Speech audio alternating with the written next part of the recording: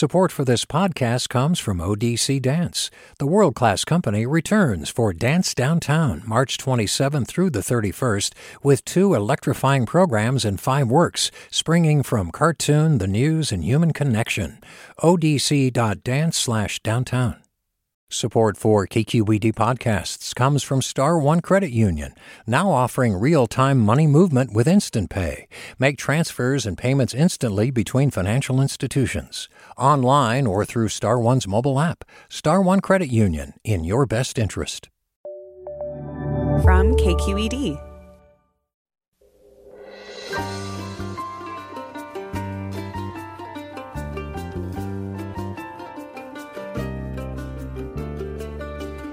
From KQED Public Radio in San Francisco, I'm Mina Kim. Coming up on Forum, a Butte County judge yesterday imposed a $3.5 million fine on PG&E for causing the 2018 Camp Fire that killed 84 people.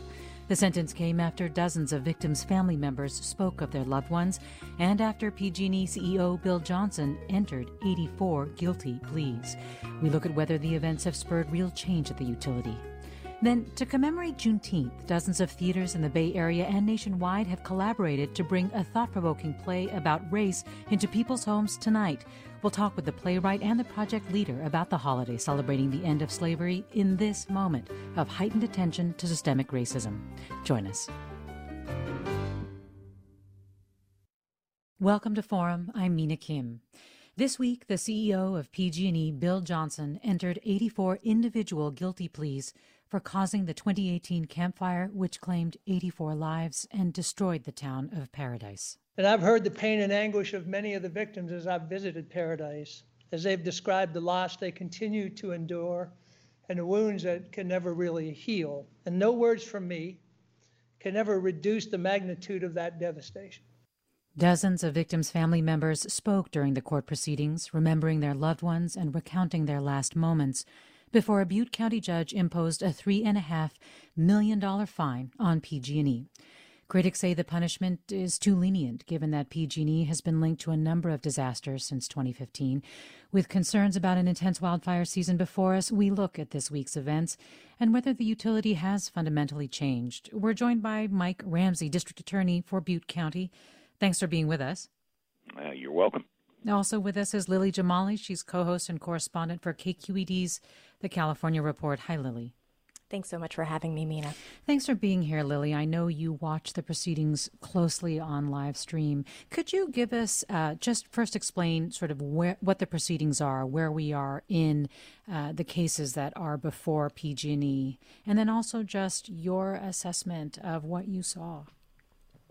Absolutely. Well, this week has really been a clash of sorts between the company's past and its future. And the future is really being decided in the bankruptcy court right now, where Judge Dennis Montali signed off on PG&E's plan to get out of bankruptcy. So that's imminent.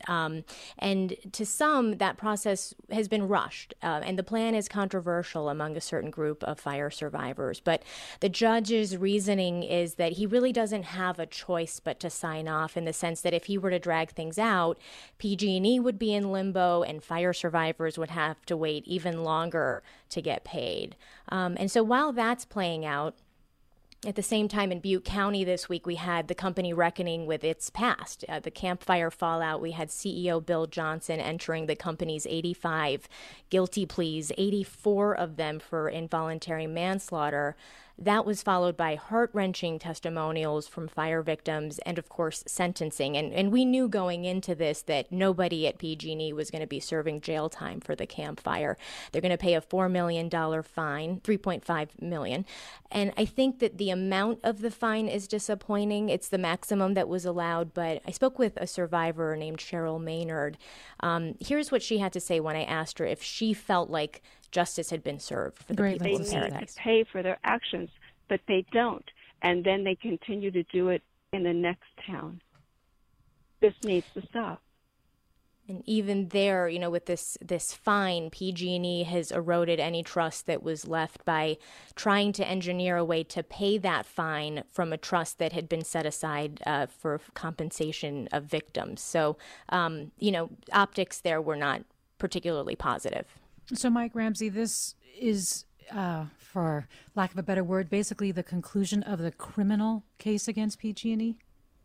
That's correct. That's a case that the criminal investigation started the day after the fire, after CAL FIRE investigators came to my office and said that they discovered a broken piece of equipment. And so we started right then an investigation that led to a grand jury impanelment and then led to the indictment on March 17th.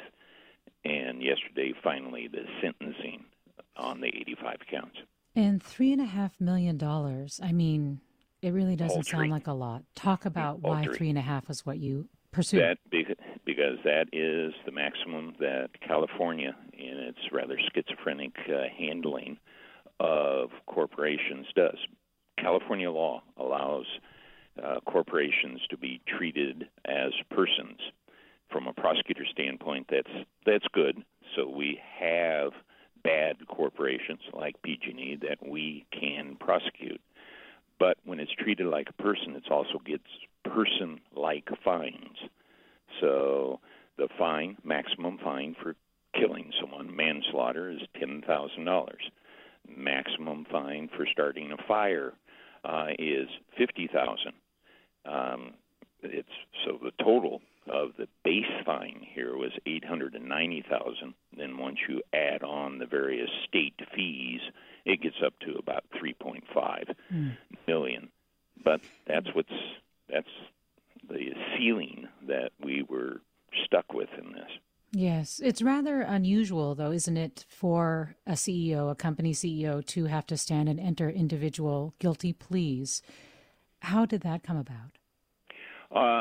We asked the judge to make sure that it would be an individual plea per count, per individual that was killed by PG&E, to bring the gravity forward, not the usual, okay, how do you plead to this particular indictment, 85 counts, guilty, Your Honor, and then move on. No, we wanted it to be done that way. Also, in the courtroom, the CEO, Johnson, was facing a large screen that had each victim's face come up as that count came up, and he entered his plea. And Lily Jamali, as someone who observed that, do you think it did have that effect? Yeah, I think it was a powerful moment, and I think also having the photos of victims being displayed at various points in these proceedings also, served a purpose. An apology goes a long way also, and we did hear apologies from the CEO who is leaving. Bill Johnson will be out in about 2 weeks, and the interim CEO also apologized. And believe it or not, people hear that, and it does carry some weight.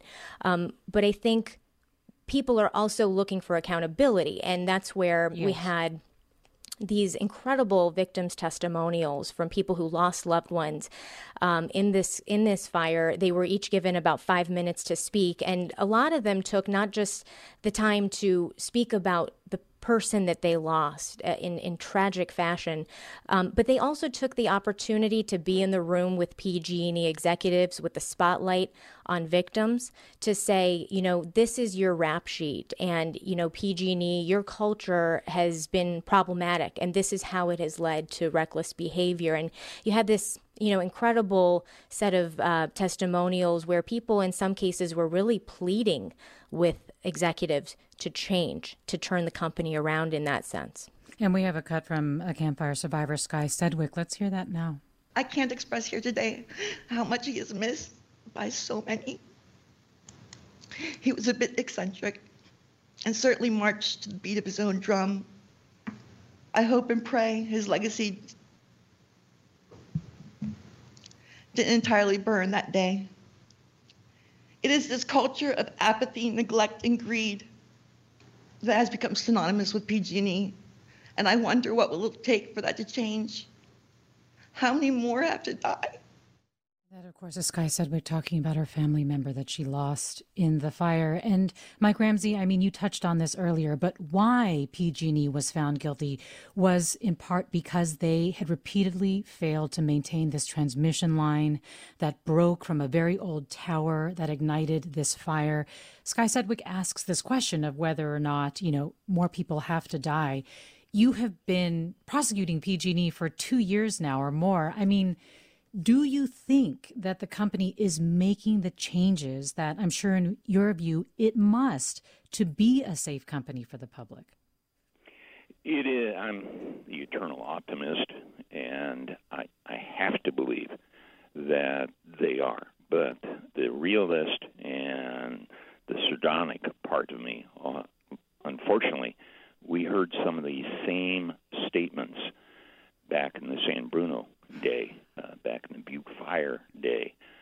And these, words have impact, but actions mean more. It does appear from, as we were doing our investigation, and of course tangentially would see where things are changing, that there will be a new day. CPUC has now stepped up much more than they have in the past. There are independent monitors that have been appointed by the state and by the governor to do much more of a inspection, an audit, as it were, of PG&E. So we can only hope that we need to go forward. Well, Yeah, go ahead. Well, let me just see what our listeners think and invite them to join the conversation. What is your reaction to what you are hearing? And also, do you think PG&E has fundamentally changed or is changing as a result of these dramatic and very tragic events? The number to call, 866-733-6786. Again, 866-733-6786.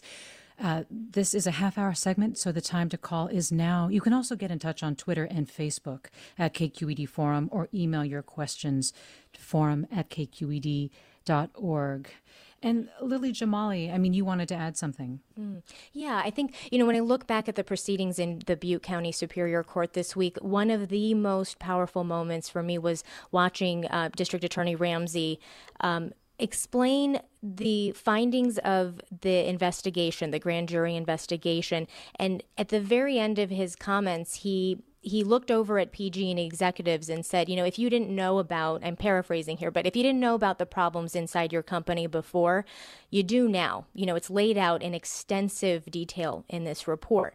And so, I'm going to be watching in the months and years ahead to see if that report that you all produced there in Butte County, DA Ramsey, is going to be a prosecutorial tool that leads to, to changes in behavior. And if those changes don't occur, if individuals serving time is going to be something that is more in the realm of possibility than it might have been without that report. And remind us of the liabilities that PG&E still faces, especially in the civil cases that are before it. Lily Jamali.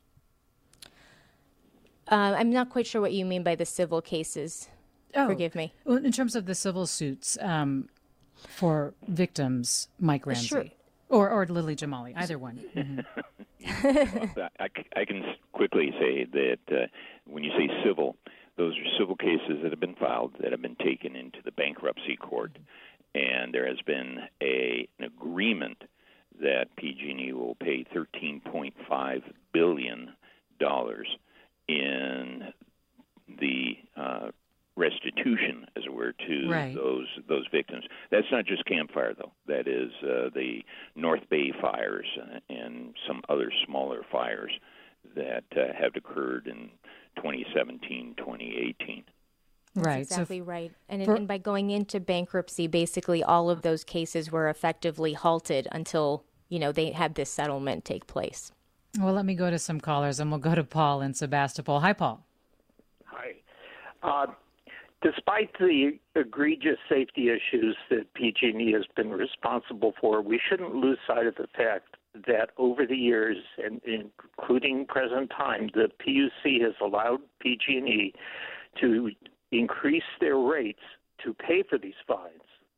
And despite the fact that PG&E is involved in a number of fraudulent rate issues, the suppression of solar residential use, our electrical rates in California are now 3 times the national average and going up, to the point that there will be people in the Central Valley who cannot afford air conditioning to keep themselves safe. And I have yet to find a single reporter or politician who is willing to take PG&E to task over specific and documented fraud issues and general exorbitant rates. So even even Representative Levine, who had pending legislation, seems to have dropped this. I have not been able to get any single reporter or politician to address the rate issue. And well, I'll Paul, take my comments off the air. Yes, thank you for sharing that and for raising that. And Mike Ramsey, Paul's comment is also just reminding me of some of the comments even from the people, from family members who lost loved ones, talking about just, the idea that they will have to, through their rates, also pay for the mistakes of PG&E. It's been discussing that. What you have, or what our investigation showed, is some of those rate increases. The PG&E got the money for capital improvement and then did not spend it on the capital improvement that they had promised the CPUC that they were going to spend it on. So there was some fudging, and maybe fraud going on in the sense of those rate cases. In other words, making a case before the CPUC to allow rate increases.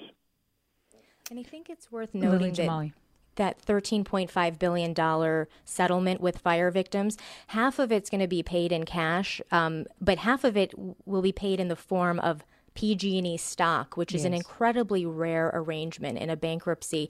And what the fear is among the most cynical survivors that I've spoken to is that they are going to be sort of tethered to the company. And that will enter the conversation, whether it's about a public takeover of the company or rate increases, to the caller's point, that essentially that they will be used effectively as shields against some of these outcomes that PG&E does not want. Well, let's talk with a survivor. Will in Santa Rosa join us. Hi, Will. Yes, thanks very much. I've been very concerned regarding the bankruptcy proceeding and how PG&E is not restructured to address their issues into the future. The bankruptcy proceeding did not tie their financials to outcomes and performance regarding wildfire mitigation, and that has really been a huge missed opportunity to enforce things in the bankruptcy court to ensure that the company is aligned towards safety, and that is going to be very detrimental for the public and particularly the victims of the fires moving forward. I mean, PG&E did not call one witness in the bankruptcy proceeding to talk about how they're addressing wildfire mitigation. They did not call anyone to explain how they're going to get right with the law and start to perform in a more lawful way. Repeatedly, they seem to be given this deference to their own business judgment when clearly they do not deserve it. And it's unfortunate because I think, it puts Californians in a very difficult spot given COVID, given the increased wildfire danger. And, this puts a lot of the burden on the public and public entities to be able to try to work with a non-restructured PG&E. Well, thanks for sharing that. And I should note that we did invite PG&E to join us, but they declined. Let me read a couple of comments. Michael tweets, "What's the point of 84 guilty pleas when no one is going to prison? Is no one responsible? Imagine if the Nuremberg trials had ended with all the evildoers set free." Alan writes, "Why can't we change the law so the board or president of the company is held criminally liable? That would be a good incentive to change the culture of the company." One of the things I feel like we're all sort of talking about is also the backdrop or the unusual, status of PG&E as a state-regulated monopoly that most of us cannot do anything about. Like we don't have any other provider that we can go to as well. I mean, in so many ways, we're all tethered. Let me go to Anna in Sebastopol. Hi, Anna. Hi. We had PG&E come here over the course of 4 years, tag 5 times trees to be removed, and they've never done it. So the fire mitigation is not happening. And I've been in touch with them every year, and now our trees are covered with tags of colors because over the course of those years, they've never removed one. There's a dead tree by a transformer, and they are not removing it. So they're not doing their job. Anna, thanks. And Mike Ramsey, I'm sure you've probably heard this as well. I mean, even with the plan and even with your optimism, this is still something that it feels like a lot of people are feeling like they're not seeing real action on the ground. And absolutely. And one of the items that was done yesterday, or one of the issues yesterday at the very end of my presentation, my argument to the court, was a clear warning on the issue of who is going to be responsible. Corporation can't go to prison. As the judge had indicated that if it was a person, they'd be going to prison for 90 years. 90, yes. And in this instance, we could not find, because of the culture of siloing various departments, the culture of doing decisions by committee, it was virtually impossible to find an individual that knew sufficient information and did sufficient action that led to the failure of the hook, which led to the campfire. What was important yesterday is it serves clear notice to the incoming CAO and all executives that cover is now gone, that they are now, as Lily indicated, they are now tasked with the knowledge of a lack of maintenance. And if that death occurs because of that knowledge of a lack of maintenance and a lack of action, then individuals, executives, are going to be looking at murder charges. Well, Susan writes, I don't think PG&E has changed at all. Actions speak louder than words, and they have not changed their culture, how things operate, done the safety work they need to, etc. And why should they? They've suffered very little consequences from their actions, and no one has been able to hold them accountable. Lily Jamali, we're hearing from elected officials that they're very concerned about this year's fire season, that it could be long, intense. We're facing very, very hot and dry days ahead. I think a red flag warning soon. And so what can you tell us about PG&E's plans for this year's fire season for safety? Yeah, well, this is going to be an especially complicated fire season, not just because of the weather, but because of the COVID-19 pandemic. So things where, you would normally evacuate people and put them into a large relief center together, that is a much more delicate and dicey process because of COVID-19. In terms of what PG&E itself is doing, they have talked about they've stepped up inspections and tree trimming, and also, because of the fallout from the power shutoffs last year, they are also talking about how they're trying to make those shutoffs last less time and be more targeted. So there's a whole host of issues that they have on their plate that they say they're addressing. We'll see. And if I remember correctly, those the first PSPS shutoff was at the end of June. So we'll see where that goes. Right. Well, Mike Ramsey, thank you so much for joining us. You're welcome. Mike Ramsey, District Attorney for Butte County, and Lily Jamali, co-host and correspondent of the California Report. Thanks, of course, for being on as well. Thank you. I'm Mina Kim. Blanca Torres and Tina Lauerberg produced this segment. Stay with us for another one. This is Forum.